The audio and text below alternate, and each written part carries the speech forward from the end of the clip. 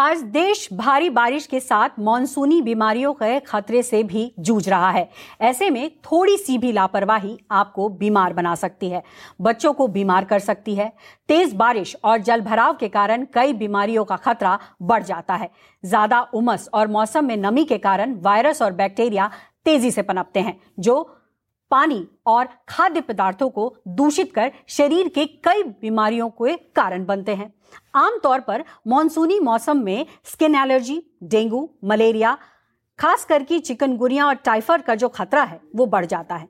तो आइए जानते हैं देश के जाने माने विशेषज्ञों से बरसाती सीजन में बीमारियों के खतरे से कैसे बचा जाए।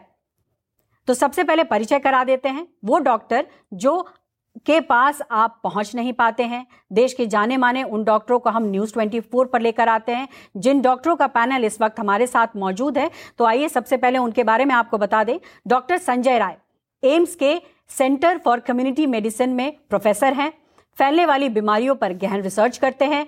कोविड काल में वैक्सीन पर देश को जानकारी इन्होंने दी।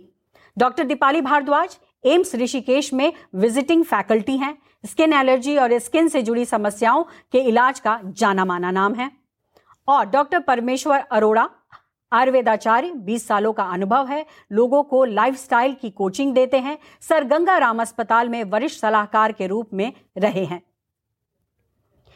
तो तमाम जो डॉक्टर इस वक्त हैं वो हमारे साथ जुड़ भी चुके हैं। तो मैं तमाम डॉक्टरों का स्वागत करती हूं। चूंकि बाढ़, बरसात और उनसे जुड़ी बीमारियों की चर्चा हो रही है, तो ऐसे में डॉक्टर संजय राय, सबसे पहले मैं आपका रुख करना चाहूंगी। चूंकि आप एम्स में प्रोफेसर हैं और कम्युनिकेबल डिजीज पर लगातार गहन रिसर्च भी करते हैं। सर, जो स्थिति पैदा हुई है ये सिर्फ नॉर्थ इंडिया में ही नहीं बल्कि हम पूरे भारत में देख रहे हैं कि किस तरीके से बरसात हो रही है और जलभराव हो रहा है। और ऐसे में जाहिर तौर पर यह कहीं ना कहीं इशारा कर रहा है कि बीमारियां जो हैं वो घेर सकती हैं। तो ऐसे कौन कौन सी बीमारियां हैं जिनके होने के प्रबल चांसेस हैं और ऐसे में बचाव की जरूरत है?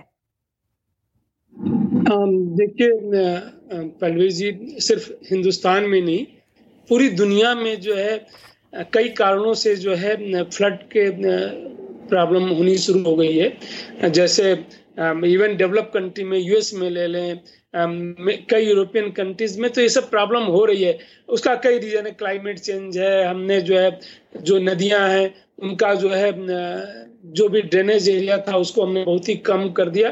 तो कई कारण है, बट फ्लड आना है। जब भी हर साल फ्लड थोड़ा बहुत आता है, कभी कभी बहुत ज्यादा आता है। कुछ साल पहले केरला में जो उसकी स्थिति थी, और ऑलमोस्ट हर बार फ्लड में कॉमन ही प्रॉब्लम्स रहती हैं। जैसे जब भी फ्लड आता है तो जो जान माल की इमीडिएट नुकसान हो जाता है, कैटल्स का होता है, ह्यूमन लाइफ का नुकसान होता है, वह सब तो होता है।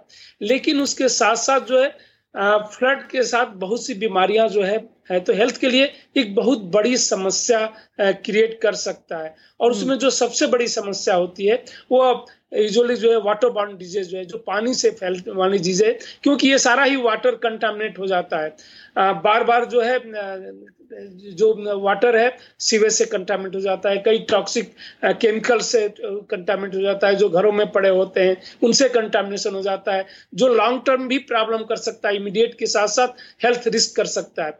जो इमीडिएट प्रॉब्लम होती है उनमें जो है जैसे आपका जो है टाइफाइड होने का खतरा होता है, कंटामिनेटेड ये जो है लेप्टोस्पायरोसिस जो है वह होने का खतरा होता है तो ये बैक्टीरियल, लेकिन चूंकि जानवरों में, कई कैटल में, चूहों में के यूरिन से जो है पानी कंटामिनेटेड हो जाता है, और उससे जो है फिर जो है जब वह हम उससे हाथ धोते हैं उन पानी से, या कभी कभी लोग उसी पानी से कुल्ला भी कर लेते हैं, खाना बना लेते हैं, तो इन कंटामिनेटेड जब भी हम इसके संपर्क में आते हैं, मुंह धोते हैं तो आंख से, मुंह से जा सकता है। सिम्टम्स वैसे ही होते हैं लेप्टोस्पायरोसिस का। अगर आप देखें हाई ग्रेड फीवर होता है, बॉडी एक होता है, तो कई बार समझ में नहीं आता कि अचानक ये क्या हो गया। लेकिन डॉक्टर राय, यहाँ पर मैं ये चीज माफी चाहूंगी, आपको मैं बीच में रोक रही हूँ, लेकिन मैं यहाँ ये समझना चाहूंगी कि इस बार जो परिस्थिति दिख रही है, काफी ज्यादा बारिश हो रही है और ये अनयूजुअल बारिश है। इसमें विशेषज्ञ साफ तौर पर कह चुके हैं कि क्लाइमेटिक चेंज इस तरीके का हुआ है कि बारिश पूरे देश में नहीं, विश्व के अलग अलग भागों में दिखाई पड़े। तो बीमारियों के बढ़ने की आशंका कितनी बढ़ जाती है, और खास करके ऐसे कौन सी बीमारी है जिससे कि सचेत रहने की जरूरत है, क्योंकि यही वो महीना होता है जब डेंगू और चिकनगुनिया का प्रकोप बढ़ता है। जी हाँ, तो इन वायरल डिजीज के और बैक्टीरियल के अलावा जो है उसके बाद वेक्टर बॉर्न डिजीज होने का खतरा हो, क्योंकि हर जगह पानी लगा होता है। तो जहां भी पानी लगा होगा तो मच्छर पनपेंगे, तो ये जो है आपका जो है डेंगू, चिकनगुनिया और मलेरिया का भी खतरा बढ़ जाता है, क्योंकि ये सारे वेक्टर से होते हैं। और इस समय जो है हर जगह पानी अगर है तो वेक्टर की प्रचुर मात्रा में ब्रीडिंग प्लेस मिलता है और वह बढ़ेंगे। तो वेक्टर बॉर्न डिजीज होता है आपके जो है ये जो वाटर बॉर्न डिजीज है वह हो सकता है, जो हमने बताया टाइफाइड हो सकता है, लेप्टोस्पायरोसिस हो सकता है, गैस्ट्रोइंटेस्टाइनल, मतलब कई बीमारियां जो है पेट से संबंधित रोग हो सकता है आपका। जो लॉन्ग टर्म इफेक्ट है टॉक्सिक का वो अलग हो गया। अब उसके बाद जो है कई विस्थापित किए जाते हैं, दिल्ली में भी करीब 30-40 हजार लोग विस्थापित किए गए। वह एक जगह जब रहते हैं तो ओवर क्राउडिंग के कारण से कुछ बीमारियां होती है, महामारी फैलने का खतरा बढ़ जाता है। जैसे मीजल्स है, अगर बच्चों में वैक्सीनेशन कम है, जैसे हमें मानते हैं कि इन बच्चों में vaccination usually lower socio economic status वाले हैं, हो सकता है कम हो और मीजल्स का एक आउटब्रेक हुआ तो सारे बच्चों में फैल जाता है, क्योंकि बहुत ही तेजी से फैलता है। मतलब कोविड से भी 6 से 7 गुना ज्यादा इन्फेक्टिविटी उसकी होती है। मतलब जो हम उसका R0 निकालते हैं मीजल्स का, करीब 12 से लेकर 18 के बीच में, कोविड का तो 2 से 3 तक की एवरेज 1, 2, 3 ये करता है। तो ये सब होने का खतरा हो जाता है। बेस्ट वे है, सबसे इंपॉर्टेंट चीज है इसके लिए कि सेफ वाटर हमें प्रोवाइड कराना चाहिए। अगर नहीं मिल रहा है तो उसी को बॉयल करके पिए। क्लोरीन का टेबलेट आता है, एक टेबलेट जो है 20 लीटर वाटर के लिए सफिशिएंट होता है, वह 1 रुपए से भी कम में मिलता है, उसको यूज करें। वो कुछ भी नहीं मिलता है तो पानी को जो है वाटर को बॉयल करके पिए। बार बार बच्चों को खेलने के लिए न जाने दें। जो हम बच्चे जो है पानी देखते हैं उसमें खेलना शुरू कर देते हैं, उनको जो है बच्चों को और ज्यादा खतरा बढ़ जाता है। बिल्कुल, डूबने और बहुत इंपॉर्टेंट बातें आपने कही हैं डॉक्टर साहब, क्योंकि देखिए जिस तरीके की परिस्थिति है, बेशक प्रशासन जो है बाढ़ प्रभावित इलाकों में राहत बचाव कार्य कर रहे हैं, लेकिन खतरा और भी है। और खतरा वही है कि जब वाटर लॉगिंग होगी तो बीमारियां बढ़ेंगी, और पहले से ही ऐसे जरूरी कदम उठाने जरूरी हैं जिसकी तरफ आप इशारा कर रहे हैं। ऐसे में डॉक्टर दीपाली भारद्वाज, आपका रुख करना चाहूंगी कि डॉक्टर साहब ने बहुत सारे इंपॉर्टेंट पॉइंट्स बताए हैं, कई बीमारियों के बारे में बताया है, बच्चों में किस तरीके से ये प्रभावित हो सकता है। ऐसे में एलर्जी जो होती है स्किन की, वो भी बहुत कॉमन हो जाती है, वो भी कई बार फेटल भी होती है। तो यहाँ हमारे दर्शकों को समझाइए कि इस उमस भरी जो इस वक्त मौसम है, और ख़ास करके अभी हम देख रहे हैं कि दिल्ली के कई इलाकों में पानी भरा हुआ है, निकासी नहीं हो पाई है, वो कैसे स्किन को प्रभावित कर सकती है? जी बिल्कुल पल्लवी जी, इस वक्त जो हम देखते हैं स्किन एलर्जीज बढ़ती हैं फ्लड्स में, उसका सबसे बड़ा कारण होता है मोल्ड्स। जो फंगस है वो ज़्यादा इस हमस में ग्रो कर जाते हैं। तो इन सब चीज़ों से बचने के लिए बहुत ज़रूरी होता है कि हम सुबह शाम नहाएं। जितना अपना हाइजीन मेंटेन कर सकते हैं उतना अच्छा रहेगा। नाखूनों को बिल्कुल छोटा काट के रखें। जिन लोगों को शौक भी है नाखून पे नेल पॉलिश वगैरह लगाने का, उसको भी अगर उतार के छोटा रखें। स्पेशली अगर आप फ्लड वाटर से कहीं कांटेक्ट में आए हैं तो बहुत ज़्यादा ज़रूरी है, क्योंकि इन नाखून के द्वारा हुक वर्म इन्फेक्शन बहुत कॉमनली देखा जाता है। एलर्जी से बचने के लिए आर पार दिखने वाला साबुन या लिक्विड साबुन का यूज करें। अपनी डाइट में नींबू, आंवला, इस तरह की चीजें, विटामिन सी युक्त चीजों को ज्यादा बढ़ाएं ताकि आपकी शरीर स्किन की जो ताकत है, इम्यूनिटी, वो बढ़े। अगर आपकी बॉडी पे कहीं कोई कट है, आप मेट्रो या बस से ट्रैवल करते हैं, शेव करते हुए कट है, या कहीं आपको चोट लगी है, तो उसको अच्छे से कवर्ड रखें, क्योंकि वहां पे मोल्ड और फंगस की ग्रोथ बहुत हो सकती है इस मौसम की वजह से। या उसको बार बार साफ करके एंटीसेप्टिक क्रीम जरूर लगाएं। ये कुछ चीजें हैं, इनका ध्यान रखें। और एलर्जी से बचने के लिए डाइट में विटामिन सी के साथ साथ प्रोबायोटिक रिच डाइट खाएं, मतलब कि दही बहुत जरूरी है इस वक्त डाइट में बढ़ाना। लेकिन यहाँ पर मैं सिम्टम्स समझना चाहूंगी। आपने बिल्कुल सही बातें बताई कि क्या क्या कर सकते हैं और कैसे बचाव कर सकते हैं, लेकिन इस मौसम में कौन कौन सी एलर्जी जो है वो बहुत फ्रिक्वेंटली लोगों में देखी जाती है, या प्रिवलेंस उनका काफी ज्यादा है, उसके बारे में थोड़ा बताएं। इंटरेस्टिंगली एज अ डर्मेटोलॉजिस्ट मैंने नोट किया इस मौसम में अभी एलर्जी नहीं आएगी। जैसे ही ह्यूमिडिटी कम होगी, एलर्जीज की ताकत बढ़ जाएगी। अच्छा। इस वक्त वो इफेक्ट होंगे जिन्हें पहले से अस्थमा है या एलर्जीज की प्रॉब्लम है, उनकी एलर्जी बढ़ेगी, और जो नॉर्मल लोग हैं उनकी स्किन ड्राई होगी, उसमें इरिटेशन होगी, कॉन्टैक्ट डर्मेटाइटिस आएंगे, बैक्टीरियल इन्फेक्शन आएंगे, वायरल इन्फेक्शन आएंगे और फंगल इन्फेक्शन आएंगे बहुत हाई तादाद में, जो ऑलरेडी बढ़ चुका है। तो उसके लिए जो हमने नुस्खे पहले बताए वो ज्यादा अच्छा रहेगा। एलर्जी का मतलब होता है धापड़, और एलर्जीज मतलब अर्टिकेरिया व्हील्स कहते हैं जिसे हम मेडिकली, जो शॉर्ट टर्म होता है, वो अभी अगले 2-3 महीने बाद आएगा। अगर हमारे सरकार कम टर्म्स लें और मस्कीटोज वगैरह यहाँ बढ़ेंगे, पनपेंगे, तो हाँ एलर्जीज बहुत ज्यादा आएंगी। बट अभी जो पुराने एलर्जिक लोग हैं उनको अपना ध्यान ज्यादा रखना चाहिए, एंटी एलर्जिक खाना चाहिए और स्ट्रिक्ट हाइजीन मेंटेन करना चाहिए, क्योंकि अभी पैंडेमिक खत्म नहीं हुआ है। बिल्कुल, और महत्वपूर्ण जानकारी भी दे रही हैं कि कैसे इस एलर्जी से बचाव रखना चाहिए।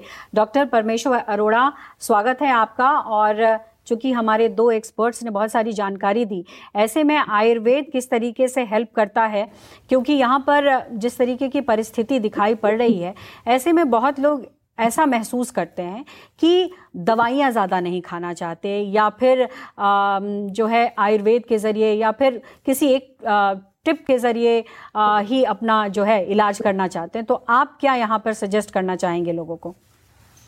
देखिए, इस फ्लड की कंडीशन के बाद जो बीमारियां निकलने वाली हैं उनमें सबसे पहले तो जैसे प्रीवियस एक्सपर्ट्स ने कहा कि डाइजेस्टिव डिसऑर्डर्स बहुत अधिक होंगे, इंडाइजेशन की प्रॉब्लम होगी, लूज मोशन, वॉमिटिंग, पेट में दर्द होना, ये सब समस्याएं बहुत कॉमन है।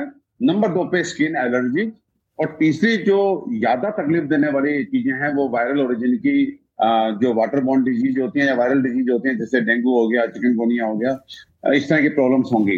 तो मेरा स्ट्रॉन्ग रिकमेंडेशन है कि इस समय गवर्नमेंट इंश्योर करे कि इन इलाकों में पानी जो है वो साफ पहुंचे, और नहीं तो कम से कम एक सीधा सा डायरेक्शन होना चाहिए कि पानी जो है वो बॉईल करके आदमी पिए, क्योंकि पानी जो है वो बहुत बड़ा माध्यम बनेगा बीमारियों को शरीर में पहुंचाने के लिए। तो पानी पे ध्यान रखना है। दूसरा एक स्ट्रॉन्ग रिकमेंडेशन है कि सरसों के तेल की मालिश, मस्टर्ड ऑयल की जो है मसाज, ये बच्चे भी करें, बड़े भी करें। नहाने के बाद अगर वो जो है वो 2 बूंद नाक में सरसों का तेल डालते हैं, एक आधा चम्मच 1 चम्मच मुंह में सरसों का तेल डाल करके कुल्ला जैसा कर देते हैं, बॉडी पे सरसों के तेल की मसाज करते हैं, तो काफी कुछ जो स्किन की प्रॉब्लम्स है, एलर्जीज हैं, उनसे वो बच सकते हैं। एक तीसरी बात जो है, इस समय जितना हो सके इन एरियाज में जो है स्पाइसीज को रिकमेंड करना चाहिए। खाने में जितना हो सके अजवाइन है, जीरा है, सौंफ है, इन सब चीजों को, जिससे उनका इनडाइजेशन उनको ना हो। और एक चीज बहुत इंपॉर्टेंट है कि जो हमने बताया कि वायरल डिजीज जो है बहुत तेजी से फैल सकती हैं, तो ऐसे में मुझे लगता है कि जैसे खाने की चीजें बांटी जा रही हैं, ऐसे हमारी आयुर्वेदिक कुछ एंटीवायरल प्रिपरेशन होते हैं जो बहुत सेफ हैं। बच्चे भी उसको ले सकते हैं, युवा भी ले सकते हैं, बुजुर्ग भी ले सकते हैं। एक दवा का नाम मैं लेना चाहूंगा, त्रिभुवन कीर्ति रस। ये किसी भी तरह की वायरल डिजीज अगर है तो आपको ये स्ट्रॉन्ग, एक तरह से आप बहुत फ्री माइंड होके इसको जो है आप कह सकते हैं कि साहब आप त्रिभुवन कीर्ति रस जो है, इफ यू हैव फीवर या कोई ऐसा आपको चिकन पॉक्स, स्मॉल पॉक्स जैसी कोई कंडीशन अगर होती है, तो इमीडिएटली अगर आप ये शुरू कर देंगे तो वो बहुत अर्ली स्टेज पे जो है वो स्प्रेड हुए बिना उसको हम रेस्ट्रिक्ट कर सकते हैं। तो त्रिभुवन कीर्ति रस नाम आप जरूर सजेस्ट कीजिए गवर्नमेंट को, इस टैबलेट को बंटवाएं। महासुदर्शन घनवटी जो है मलेरिया जैसी किसी भी कंडीशन को अगर वहां पे स्प्रेड करती है, क्योंकि जब पानी रुकेगा मच्छर होंगे तो मलेरिया की संभावनाएं भी बनती हैं, तो ऐसे में महासुदर्शन घनवटी बहुत ही सेफ एक एंटी मलेरिया हमारी मेडिसिन है, उसको आप बंटवाएं। हल्दी जो है वो अपने आप में एक बहुत अच्छा एंटीसेप्टिक है, तो किसी भी रूप में अगर संभव है तो दूध में डाल करके हल्दी का सेवन इंश्योर करें कि रोज आप हल्दी का सेवन करें। एक बहुत अच्छा जो है रहेगा कि नीम के पत्ते, नीम हर जगह अवेलेबल है, 4-5 पत्ते नीम के जो है वो अगर आप चबा करके खाते हैं रोज, तो किसी भी तरह की सेप्टिसीमिया से या इन्फेक्शियस कंडीशन जो बहुत अर्ली स्टेज पे होंगी उनसे आप बच सकते हैं। तो ये सब चीजें हैं जिनको हमें बहुत अच्छे से जो है लोगों तक ये बात पहुंचानी चाहिए, सो दैट कि वो जो है आने वाली जो बीमारियां हैं उनसे बच सकें। काली मिर्च, देखिए इतनी सिंपल सी चीज है, अगर आप ये मैसेज पहुंचाते हैं कि आपको रोज दिन में 2 बार काली मिर्च 2-2 दाने चूसना है, तो यू विल बी सरप्राइज कि आपकी बहुत सारी, जैसे डॉक्टर साहब ने बताया कि अर्टिकेरिया जैसी कंडीशन आ सकती है, छपाकी जिन्हें बोलते हैं, शीत पित्त हम लोग आयुर्वेद में बोलते हैं। तो काली मिर्च का पाउडर जो है वो किसी भी तरह की एलर्जी, चाहे वो स्किन की एलर्जी हो, चाहे वो एस्थमेटिक पेशेंट की एलर्जी हो, वहां पे काली मिर्च बहुत अच्छे से काम करती है। तो इस तरह की चीजें, ऐसी चीजें हैं जो किचन की चीजें हैं, even if you are not having any kind of allergy और आप काली मिर्च चूसते रहते हैं तो उससे संभावना बन जाएगी कि आपको एलर्जी होगी नहीं। बिल्कुल, तो देखिए आयुर्वेदिक टिप्स है और आयुर्वेदिक टिप्स में कई ऐसी जानकारी आपने हमारे दर्शकों के साथ साझा की है, जाहिर तौर पर ये लोगों को कहीं ना कहीं फायदा पहुंचाएगी। लेकिन डॉक्टर राय, यहाँ पर मैं एक चीज और भी समझना चाहूंगी, चूंकि कई बीमारियों का हम जिक्र कर रहे हैं, ऐसे में डेंगू और खास करके चिकनगुनिया, ये दो ऐसी बीमारियां हैं जिनके सिम्टम्स कमोबेश एक ही है, या यूं कहूं तो वायरल फीवर में भी सिम्टम्स एक ही होते हैं। ऐसे में आम आदमी को बहुत मुश्किल हो जाता है ये समझना कि आखिर वो किस समस्या से, किस बीमारी से जूझ रहा है। जाहिर तौर पर टेस्ट कराने पर ही वो पता लगेगा, लेकिन वो कौन सा समय है जब जो पेशेंट है वो टेस्ट कराने के लिए पहुंचे, कौन कौन सी बीमारियों में वो टेस्ट कराए और तुरंत सलाह ले, इसके बारे में जानकारी दें। कैसन प्रॉब्लम करता है, जैसे आपने दो बीमारियों का नाम लिया, डेंगू एंड चिकनगुनिया, दोनों वायरल डिजीज है, मच्छर के काटने से होता है और वह जो आर्टिफिशियल वाटर सोर्स में वो मच्छर पैदा होते हैं, एडिस मच्छर जिनको हम कहते हैं। सिम्टम्स जो है हाई ग्रेड फीवर के साथ साथ जो है आपका ये होना, बॉडी एक होना, सीवियर बॉडी एक होना, जॉइंट में पेन होना, ये सब सिम्टम्स रहते हैं। बहुत ज़्यादा दवा अपने आप नहीं लेनी चाहिए, सिर्फ पैरास्टामॉल से ज़्यादा दवा का सेवन नहीं करना चाहिए, क्योंकि ये दोनों ही डिजीज जो है सेल्फ लिमिटिंग है। इनके लिए कोई ऐसी दवा हमारे पास नहीं है कि अगर मुझे पता चल गया कि आपको डेंगू हुआ है तो तुरंत वो ठीक कर देंगे। हाँ, ज्यादा दवा खाने से नुकसान हो सकता है, इवन एक एस्प्रिन भी जानलेवा सिद्ध हो सकता है अंदर ब्लीडिंग हो गई तो। बुखार के लिए सिम्टोमेटिक ट्रीटमेंट लेते हैं आप, जो है जब भी बुखार ये सब आए तो ट्रीटमेंट पैरास्टामॉल ले सकते हैं। हाइड्रेशन मेंटेन रखें, मतलब पानी अच्छा पिएं, शुद्ध पानी पिएं, स्वच्छ पानी, क्योंकि इस समय जो है स्वच्छ पानी मिलना मुश्किल होता है, लेकिन हाइड्रेशन को मेंटेन रखें। प्रॉब्लम बढ़ती है डॉक्टर से सलाह लें। सबसे बड़ा जो है इसमें प्रिवेंशन है कि खुद जो है अपने से दवा न लें। कई दवाएं जो है कई बार एंटीबायोटिक अननेसेसरी शुरू कर दी जाती है, वायरल में एंटीबायोटिक का कोई रोल नहीं होता है, बाकी भी दवा का नहीं रोल होता है, नुकसान होने के चांसेस बढ़ जाते हैं जितना ज्यादा दवा आप खाते। तो डॉक्टर एक बार अगर उसको लगता है कि हाँ टेस्ट करने की जरूरत है, डेंगू चिकनगुनिया का बनाना है, हो सकता है same high grade fever, body ache, nausea vomiting मतलब उल्टी भी होता है, लेप्टोस्पायरोसिस में हो सकता है और इस समय होने का खतरा बढ़ जाता है। तो ये कुछ भी गैस्ट्रोइंटेस्टाइनल इलनेस भी, अगर कुछ इन्फेक्शन हो गया, पेट में इन्फेक्शन हो गया, उसमें भी फीवर हो सकता है, डायरिया हो सकता है, वोमिटिंग हो सकती है, सब में ही ये जो है। बट मेजॉरिटी वायरल डिजीज जो होते हैं सेल्फ लिमिटिंग होती हैं। अगर बैक्टीरियल हो, जैसे लेप्टोस्पायरोसिस अगर आपने छोड़ दिया, हाई ग्रेड फीवर, ट्रीटमेंट नहीं दिया तो जानलेवा हो जाता है, लेकिन ट्रीटमेंट अच्छा अवेलेबल होता है। एक बार एंटीबायोटिक शुरू करते हैं और बहुत जल्दी इस पे लेप्टोस्पायरोसिस में रिस्पांस भी मिलता है। तो सिम्टम्स सारे एक होते हुए भी जो है कुछ सेल्फ लिमिटिंग है, कुछ का ट्रीटमेंट है। इसलिए जो है अगर ऐसी प्रॉब्लम आती है तो वहाँ डॉक्टर की व्यवस्था करनी चाहिए या डॉक्टर के पास खुद जाके दिखाना चाहिए। यूजुअली दिल्ली में हम देख रहे हैं, हम लोग खुद ही जो है 2 दिन से गए थे देखने के लिए, तो कैंप्स काफी लगे हुए हैं। एम्स के भी डॉक्टर्स हमारे जाके जो है वहाँ पे अपने कैंप में सर्विस दे रहे हैं। तो हर जगह लगे हुए हैं। लोगों को जागरूक करना ज्यादा इंपॉर्टेंट होता है, तो उनको जागरूक करें कि क्या करें और क्या ना करें। जी हाँ, बिल्कुल बिल्कुल। देखिए डॉक्टर साहब, आपने जितनी जानकारी दी है जाहिर तौर पर वो कहीं ना कहीं हमारे दर्शकों के लिए फ़ायदेमंद होगी। ऐसे में डॉक्टर दीपाली, यहाँ मैं ये भी समझना चाहूँगी कि चूँकि हम बहुत सारी बीमारियों की बात कर रहे हैं, ऐसे में ये भी बहुत ज़रूरी हो जाता है कि छोटे बच्चों में किस तरीके की एलर्जी होती है, और ऐसे में जो आप जिस तरीके का सिचुएशन देख रही हैं, तो आप कितना मानती हैं कि इस पर सरकार को और ज़्यादा प्रोएक्टिव होने की ज़रूरत है, लोगों को एक्टिव होने की ज़रूरत है, और किस तरीके से एक्टिव होने की ज़रूरत है, इसके बारे में बताइए। जी बिल्कुल, इस वक्त जो सबसे ज़्यादा ज़रूरी चीज़ है वो हमें पर्सनल लेवल पे अपना हाइजीन बढ़ाना है। जैसे हमने कहा, नाखूनों को छोटा रखें, सुबह शाम नहाएं, नहाने का पानी ऑफ कोर्स जितना क्लीन हो पाए, और अगर बॉइलिंग वाटर करके उसको नॉर्मल करके आप उससे नहाएं तो ज़्यादा अच्छा रहेगा। पीने का पानी, अगर बाई चांस खाने का कोई आइटम है जिसपे थोड़ा सा भी बारिश का पानी या फ्लड पानी आ गया तो प्लीज़ उसको फेंक दीजिए, उसको उस पर लालच ना करें। बहुत ज़रूरी है कि सरकार को इस वक्त काफ़ी चीज़ें करनी चाहिए। लार्विसाइडल जो स्प्रेज ऑन कॉम्पोजिशंस होती हैं टर्पेंटाइन वगैरह की, उसको डालना चाहिए इस वक्त पानी में, ताकि आगे कुछ महीनों के लिए हम बच जाएं पैरासिटिक इन्फेक्शन से, इन्फेस्टेशन से। मेनिंजाइटिस जैसी चीज़ें बच्चों में देखी जाती हैं, पहले भी देखी गई हैं फ्लड्स के बाद, और ये काफ़ी ज़्यादा अनहोनी फ्लड है जिसके अंदर गंदा पानी भी मिक्स हुआ है, जो हमने पढ़ा है जो दिल्ली में इस वक्त चल रहा है। तो इसीलिए बहुत ज़रूरी है कि हमें इन चीज़ों को माइंड में रखें। स्टैग्नेंट वाटर हो या रनिंग वाटर हो, उसको क्लोरीनेट करें या यूवी ट्रीट करें, या एटलीस्ट जो मार्केट में जो ठेले वाले हैं, जो उनकी भी अभी दुकानें हैं, उनको इस वक्त बहुत ज़रूरी है बंद करें। लोग गोलगप्पे और इस तरह की वाटर बॉर्न इन्फेस्टेशंस को ना फैलाएं। अपना पर्सनल हाइजीन बहुत अच्छा रखें, ये बहुत ज़रूरी है। सरकार को जो पानी के अंदर घूम रहा है, जो मलबा है, उसको निकलवा देना चाहिए, वरना उसके अंदर भी फिर आगे बैक्टीरियल इन्फेक्शंस के चांसेस ज़्यादा बढ़ जाएंगे।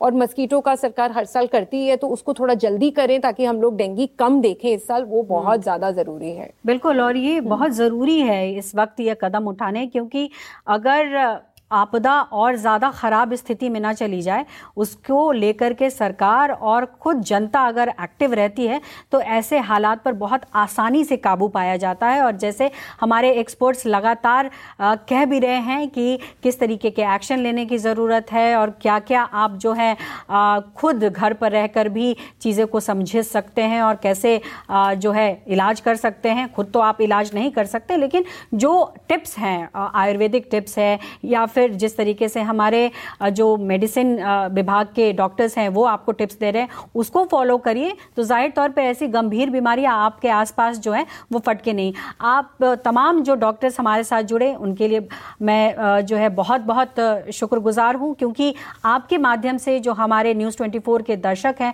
वो जागरूक हो रहे हैं और कहीं ना कहीं उनको फ़ायदा मिल रहा है। जाहिर तौर पर इस वक्त जो परिस्थितियां दिखाई पड़ रही हैं वो ख़राब हैं, लेकिन और ज़्यादा ख़राब ना हो, इसीलिए न्यूज़ 24 लगातार कोशिश कर रहा है डॉक्टरों के पैनल के साथ कि आप तक सही और सटीक जानकारी पहुंचे। हमारे साथ जुड़ने के लिए बहुत बहुत शुक्रिया।